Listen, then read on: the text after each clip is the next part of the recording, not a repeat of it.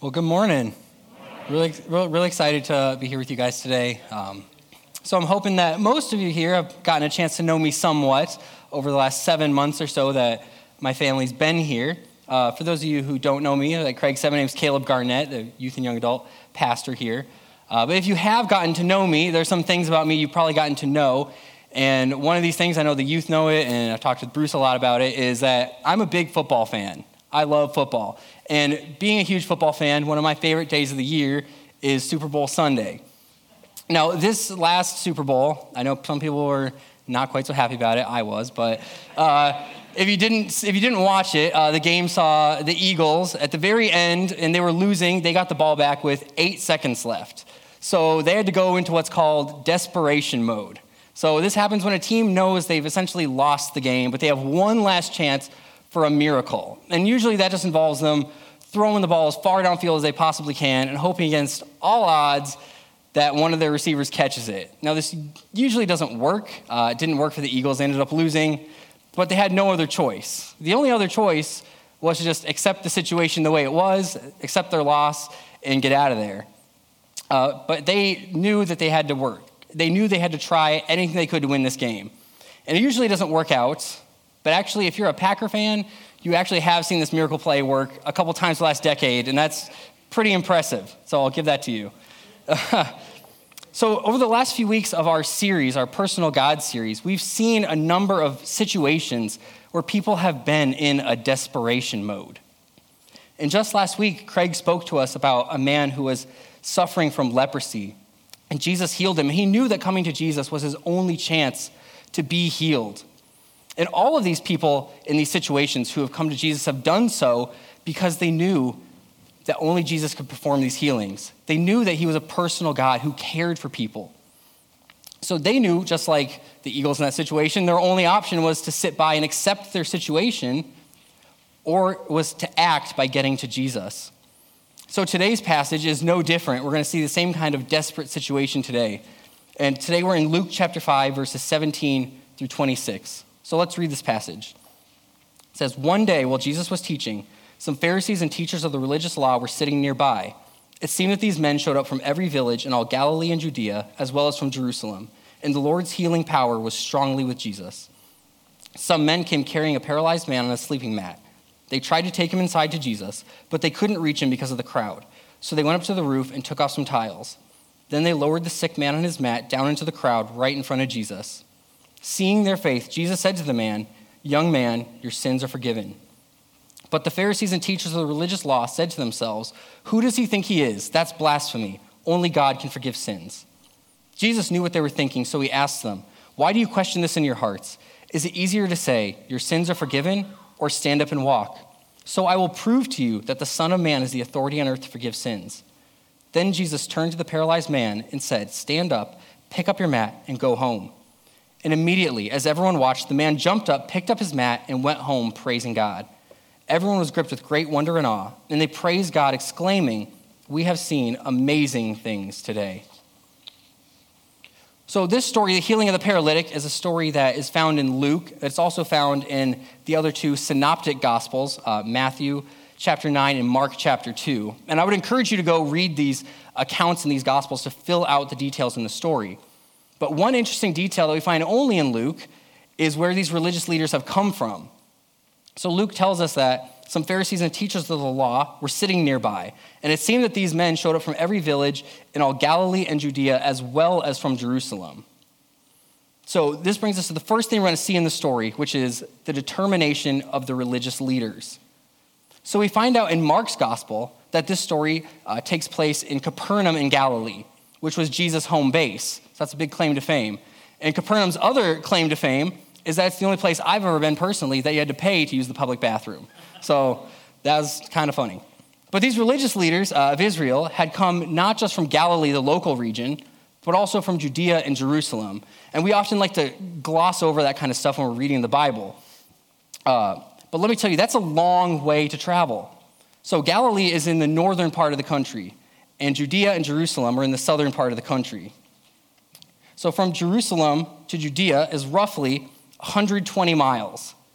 And it takes around 2 to 2.5 hours to drive this. So I actually did this when I was there. It takes about 2 to 2.5 hours to drive. And these men weren't driving, these men were walking. And they were willing to walk 120 miles both ways to see Jesus. 120 miles there, 120 miles back. And this took commitment or determination on their part. I can tell you from personal experience that hiking in Israel is difficult, to say the least. So I had the privilege of visiting the Holy Land last May as part of my degree program, and we hiked a portion of what is called the Jesus Trail. I say trail loosely. There were parts of this we had to hack through with a machete. It's not really a trail.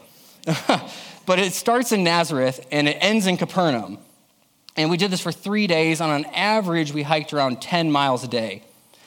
And one thing you should realize about Israel is it's filled with hills and valleys, so you're almost constantly walking up or down, almost constantly. And there are also thistles and thorns everywhere. Your legs will get cut up if you're walking in Israel. And depending on the time of year you're there, it's extremely hot. The average temperature when I was there in May was 100 degrees every single day. So, which was hiking through Israel for any distance is not for the faint of heart.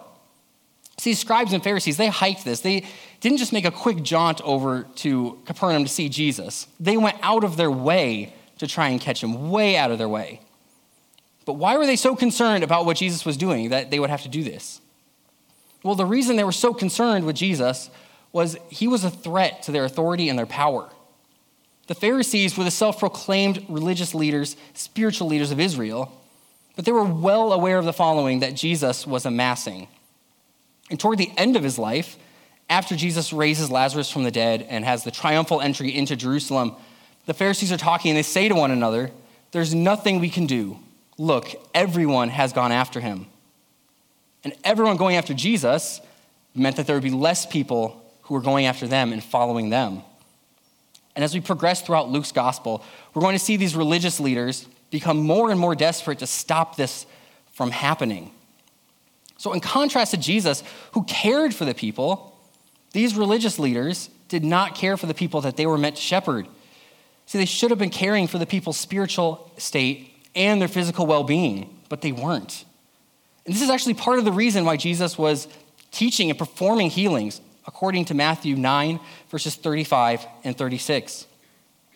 So in that passage, we see that Jesus traveled through all the towns and villages of that area, teaching in the synagogues and announcing the good news about the kingdom. And he healed every kind of disease and illness.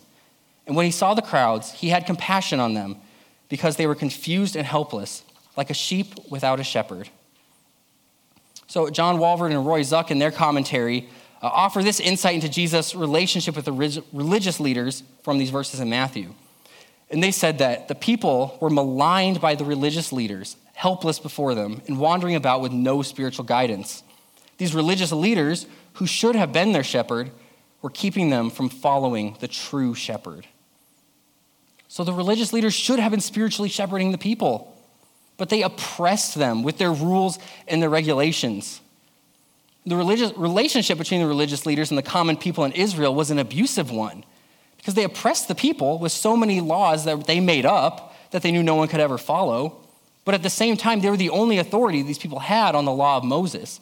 So they were stuck with them. They couldn't leave even if they wanted to. And because of this, they didn't like the fact that Jesus was attracting such a large following and taking away from them. So they were waiting eagerly for any chance to eliminate this growing threat to their power. And that led some of them to traverse over 100 miles to the Galilean village of Capernaum. And it was in Capernaum where we see that some men brought a paralyzed man to Jesus on a sleeping mat. They tried to take him inside to Jesus, but they could not because of the crowd. So that's going to bring us to the desperation of the men. So this group of men had heard about Jesus and the healings that he'd been doing. And when they found out where he was, they knew that they had to reach him because Jesus had just been withdrawn in the wilderness. He was praying. So when they found out he was there, they knew they had to reach him. And he was teaching somewhere in a house in Capernaum. So I wanted to show you actually a picture of the ruins that I took of the houses in Capernaum when I was in Israel. Now, these houses pictured right here, they would have been more the upper class houses because this was right next to the synagogue. But the average house in Capernaum would have had about one main courtyard with a couple rooms off of that, 3 or 4 rooms off of that, and just A fun fact, the covered area back there is actually what they believe to be Peter's house. That's where Jesus healed Peter's mother-in-law, so that's why it's protected like that. But these would have been the average houses in Capernaum, so you just kind of get an idea of the size. And either way, these houses wouldn't have been huge according to today's standards. But regardless of how big these houses were, the men couldn't get to Jesus because the house was overflowing with people. In Mark chapter 2, we're told that many were gathered together so that there was no longer space, not even near the door. But that didn't deter these men. They were desperate to get to Jesus. They knew if only they could get to him, that he could heal their friend. But they couldn't get in through the door, so they did what any smart first century Jewish person would have done, which was go up on the roof. And that might sound crazy to us in today's society, but it wasn't back then, because these houses would have had flat roofs, and most of them would have had stairs that actually led up to the roof, because as I mentioned, it gets really, really hot in Israel in the summer. They didn't have air conditioning, so often they would go up and they would sleep on their roofs in the summer to get a little cooler. So the men knew they could get up there. So it wouldn't have been a problem like it would be at our houses today. So these men, they go up on the roof and they proceed to dig through and lower their friend down on his bed in the middle of the crowd, right in front of Jesus. And as I was reading commentaries, I came across this quote that really struck me. It was from the Enduring Word Bible commentary. And they said, "This proved the determination and faith of the friends of the paralytic. They counted on Jesus healing their friend because it sure would be a lot harder to bring him back up through the roof than lowering him down." So, yeah, that's an understatement. But these men had faith that Jesus could and would heal their friend if only they could reach him. Now, the text doesn't actually tell us what the reaction of the crowd was to this event. Jesus is in the middle of teaching, and the whole entire roof starts coming undone, and a stretcher is lowered down into the house. So you can only imagine that some people in the crowd would have been confused and wondering what in the world is going on. We can imagine some people would probably have been none too happy that the teaching was interrupted. Now, if you put yourselves in the shoes of Jesus or the crowd, I think it'll help you imagine what you would have been feeling at this time. So I don't know if you've ever been interrupted while you're teaching or been in a situation where the person who's teaching is interrupted. It's kind of annoying, I'm not going to lie. I'm sure some of you who have been teachers or currently are teachers in any capacity understand what it's like to be interrupted, or anyone who has children or works with children know what it's like to be interrupted. So, like I said, I'm the youth pastor, so every Wednesday night I know what it's like to get interrupted. I understand this. And, my first feeling is to get frustrated and I want that distraction gone. I want the interruption gone. But, that's not how Jesus responded. Jesus stopped everything he was doing to have a personal interaction with this man. And this is why Jesus is God and we're not. Because Jesus was and is a personal God. He could have easily told them to stop what they were doing. He could have ducked out when the roof started coming undone. He could have made his way through the crowd and gotten out of there. But instead, he stopped what he was doing to have a personal interaction with this man. See, Jesus ministered to the masses, but he was never too busy for the individual. So in verse 20, it goes on to say that seeing their faith, Jesus said to the man, "Young man, your sins are forgiven."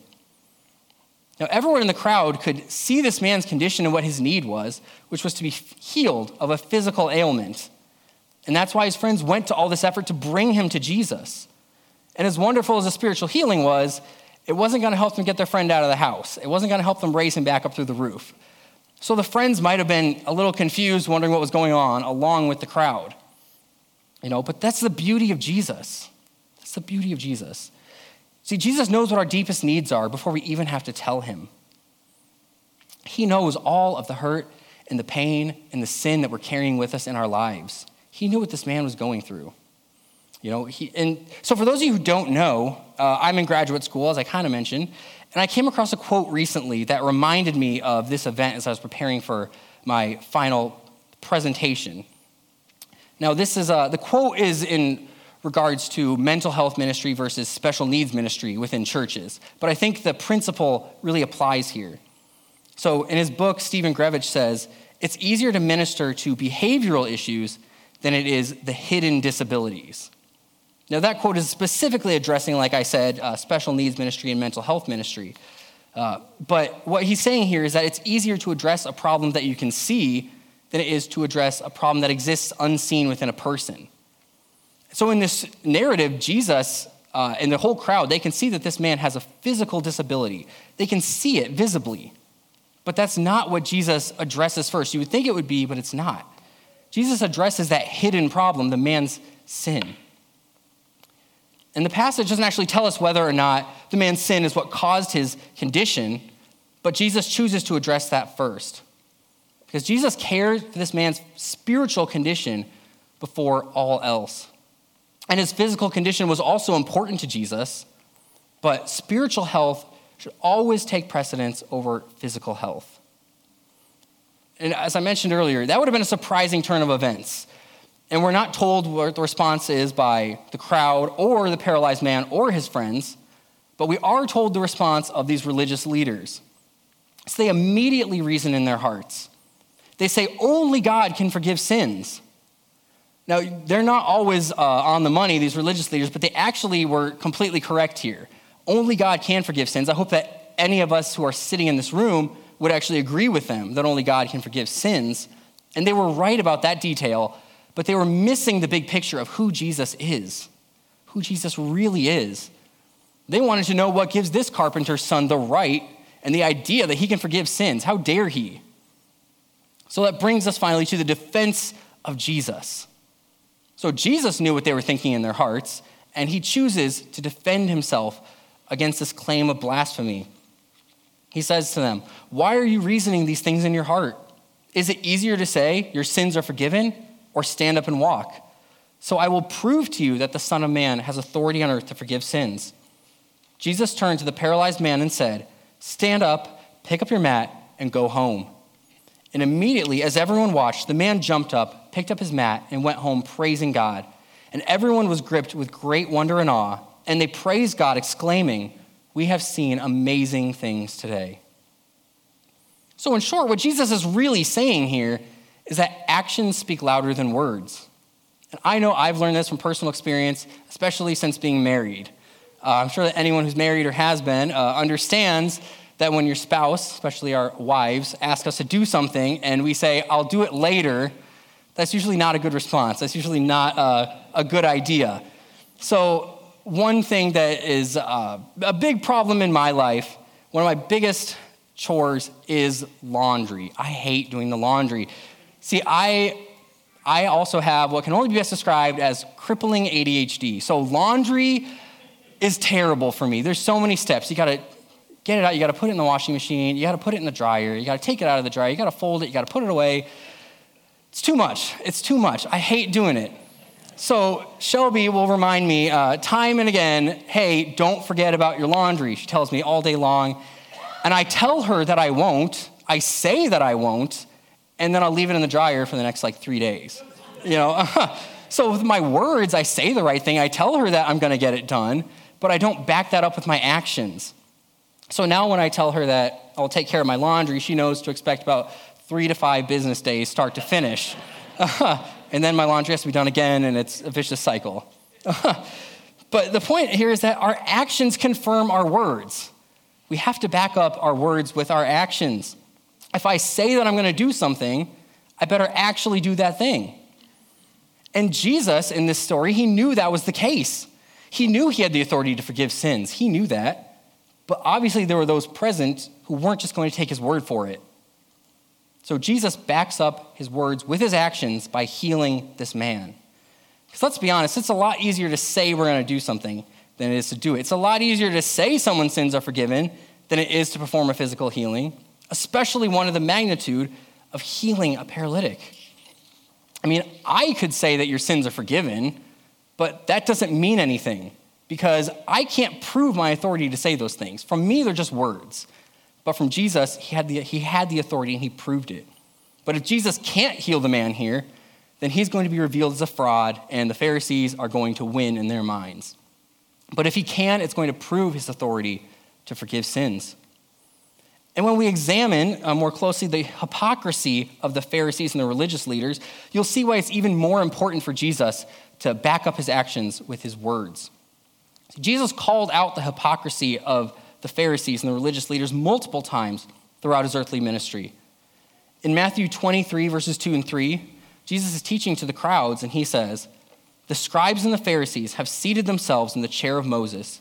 Therefore, all that they tell you, do and observe, but do not do according to their deeds, for they say things and do not do them." Jesus was well aware of the hypocrisy of these people who were criticizing him. The Pharisees made it their job to enforce the law.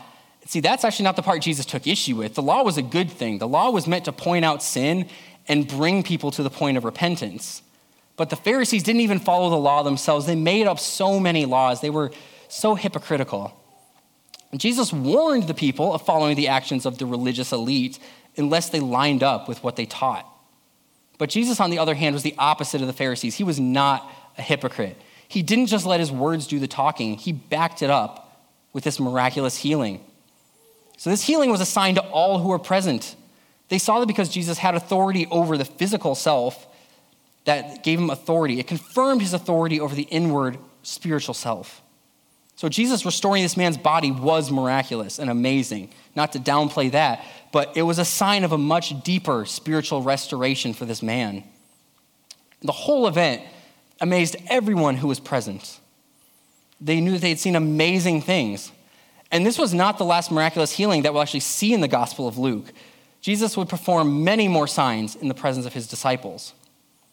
And witnessing this healing and all the other healings during the ministry of Jesus made a huge impact on his followers. And some of them would go on to write a number of books in our New Testament. And one of his disciples who would write a portion of the New Testament was John. And in 1 John 1:3, he says, "We proclaim to you what we ourselves have actually seen and heard, so that you may have fellowship with us. And our fellowship is with the Father and with his Son, Jesus Christ." And then in another of his letters, his last letter, 3 John, verse 2, the Apostle John writes these words.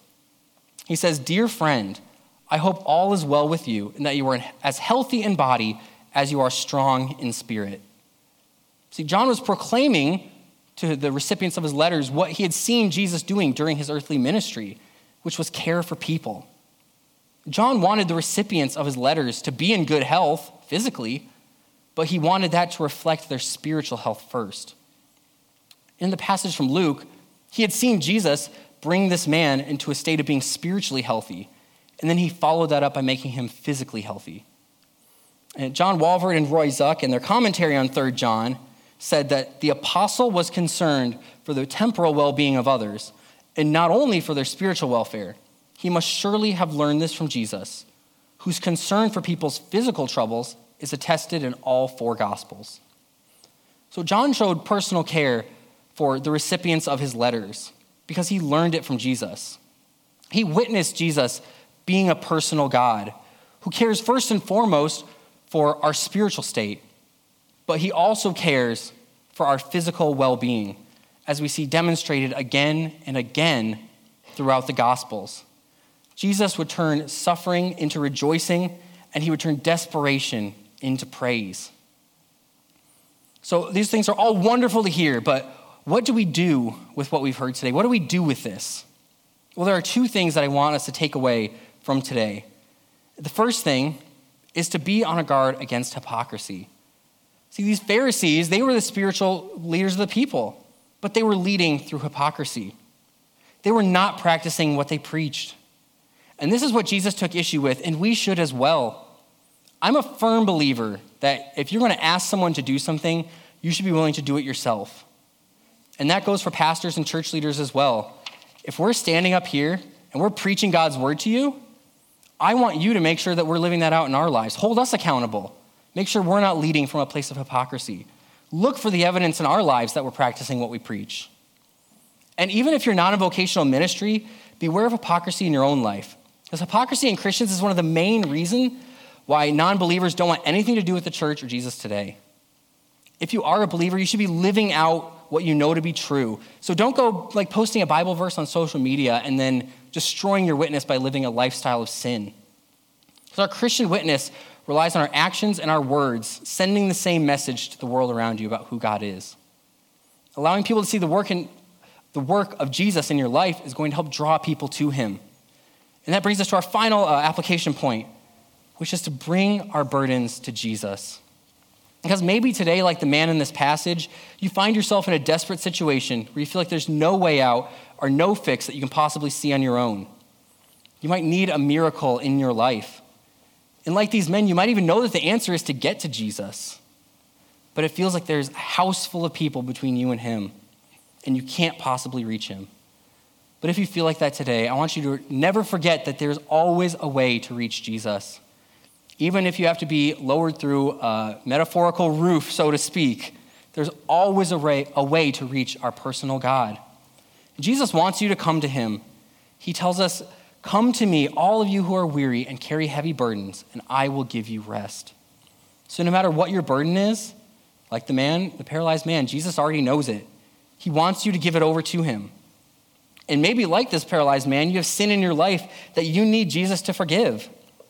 Jesus knew this man needed forgiveness and to be healed. But it wasn't until these men made an act of faith by coming to him that he actually healed him. So today I just want to encourage you to step out in faith and give your burdens over to Jesus. Only Jesus can forgive your sins, and only Jesus can give you that healing that you need. So no matter how far away you feel, just remember, God is not mad at you. You haven't done anything so bad that he can't forgive you. So have faith today, like these men, in who Jesus is and what he can do for you. He's a personal God, and he's waiting for you to come to him. And while this story took place thousands of years ago, Jesus hasn't changed. He's the same yesterday, today, and forever. He's the same personal God for us today as he's always been. Even in our most desperate situations, you can always reach for him, and he'll always be there for you. So today I just want to end by encouraging you to come to Jesus to find your healing.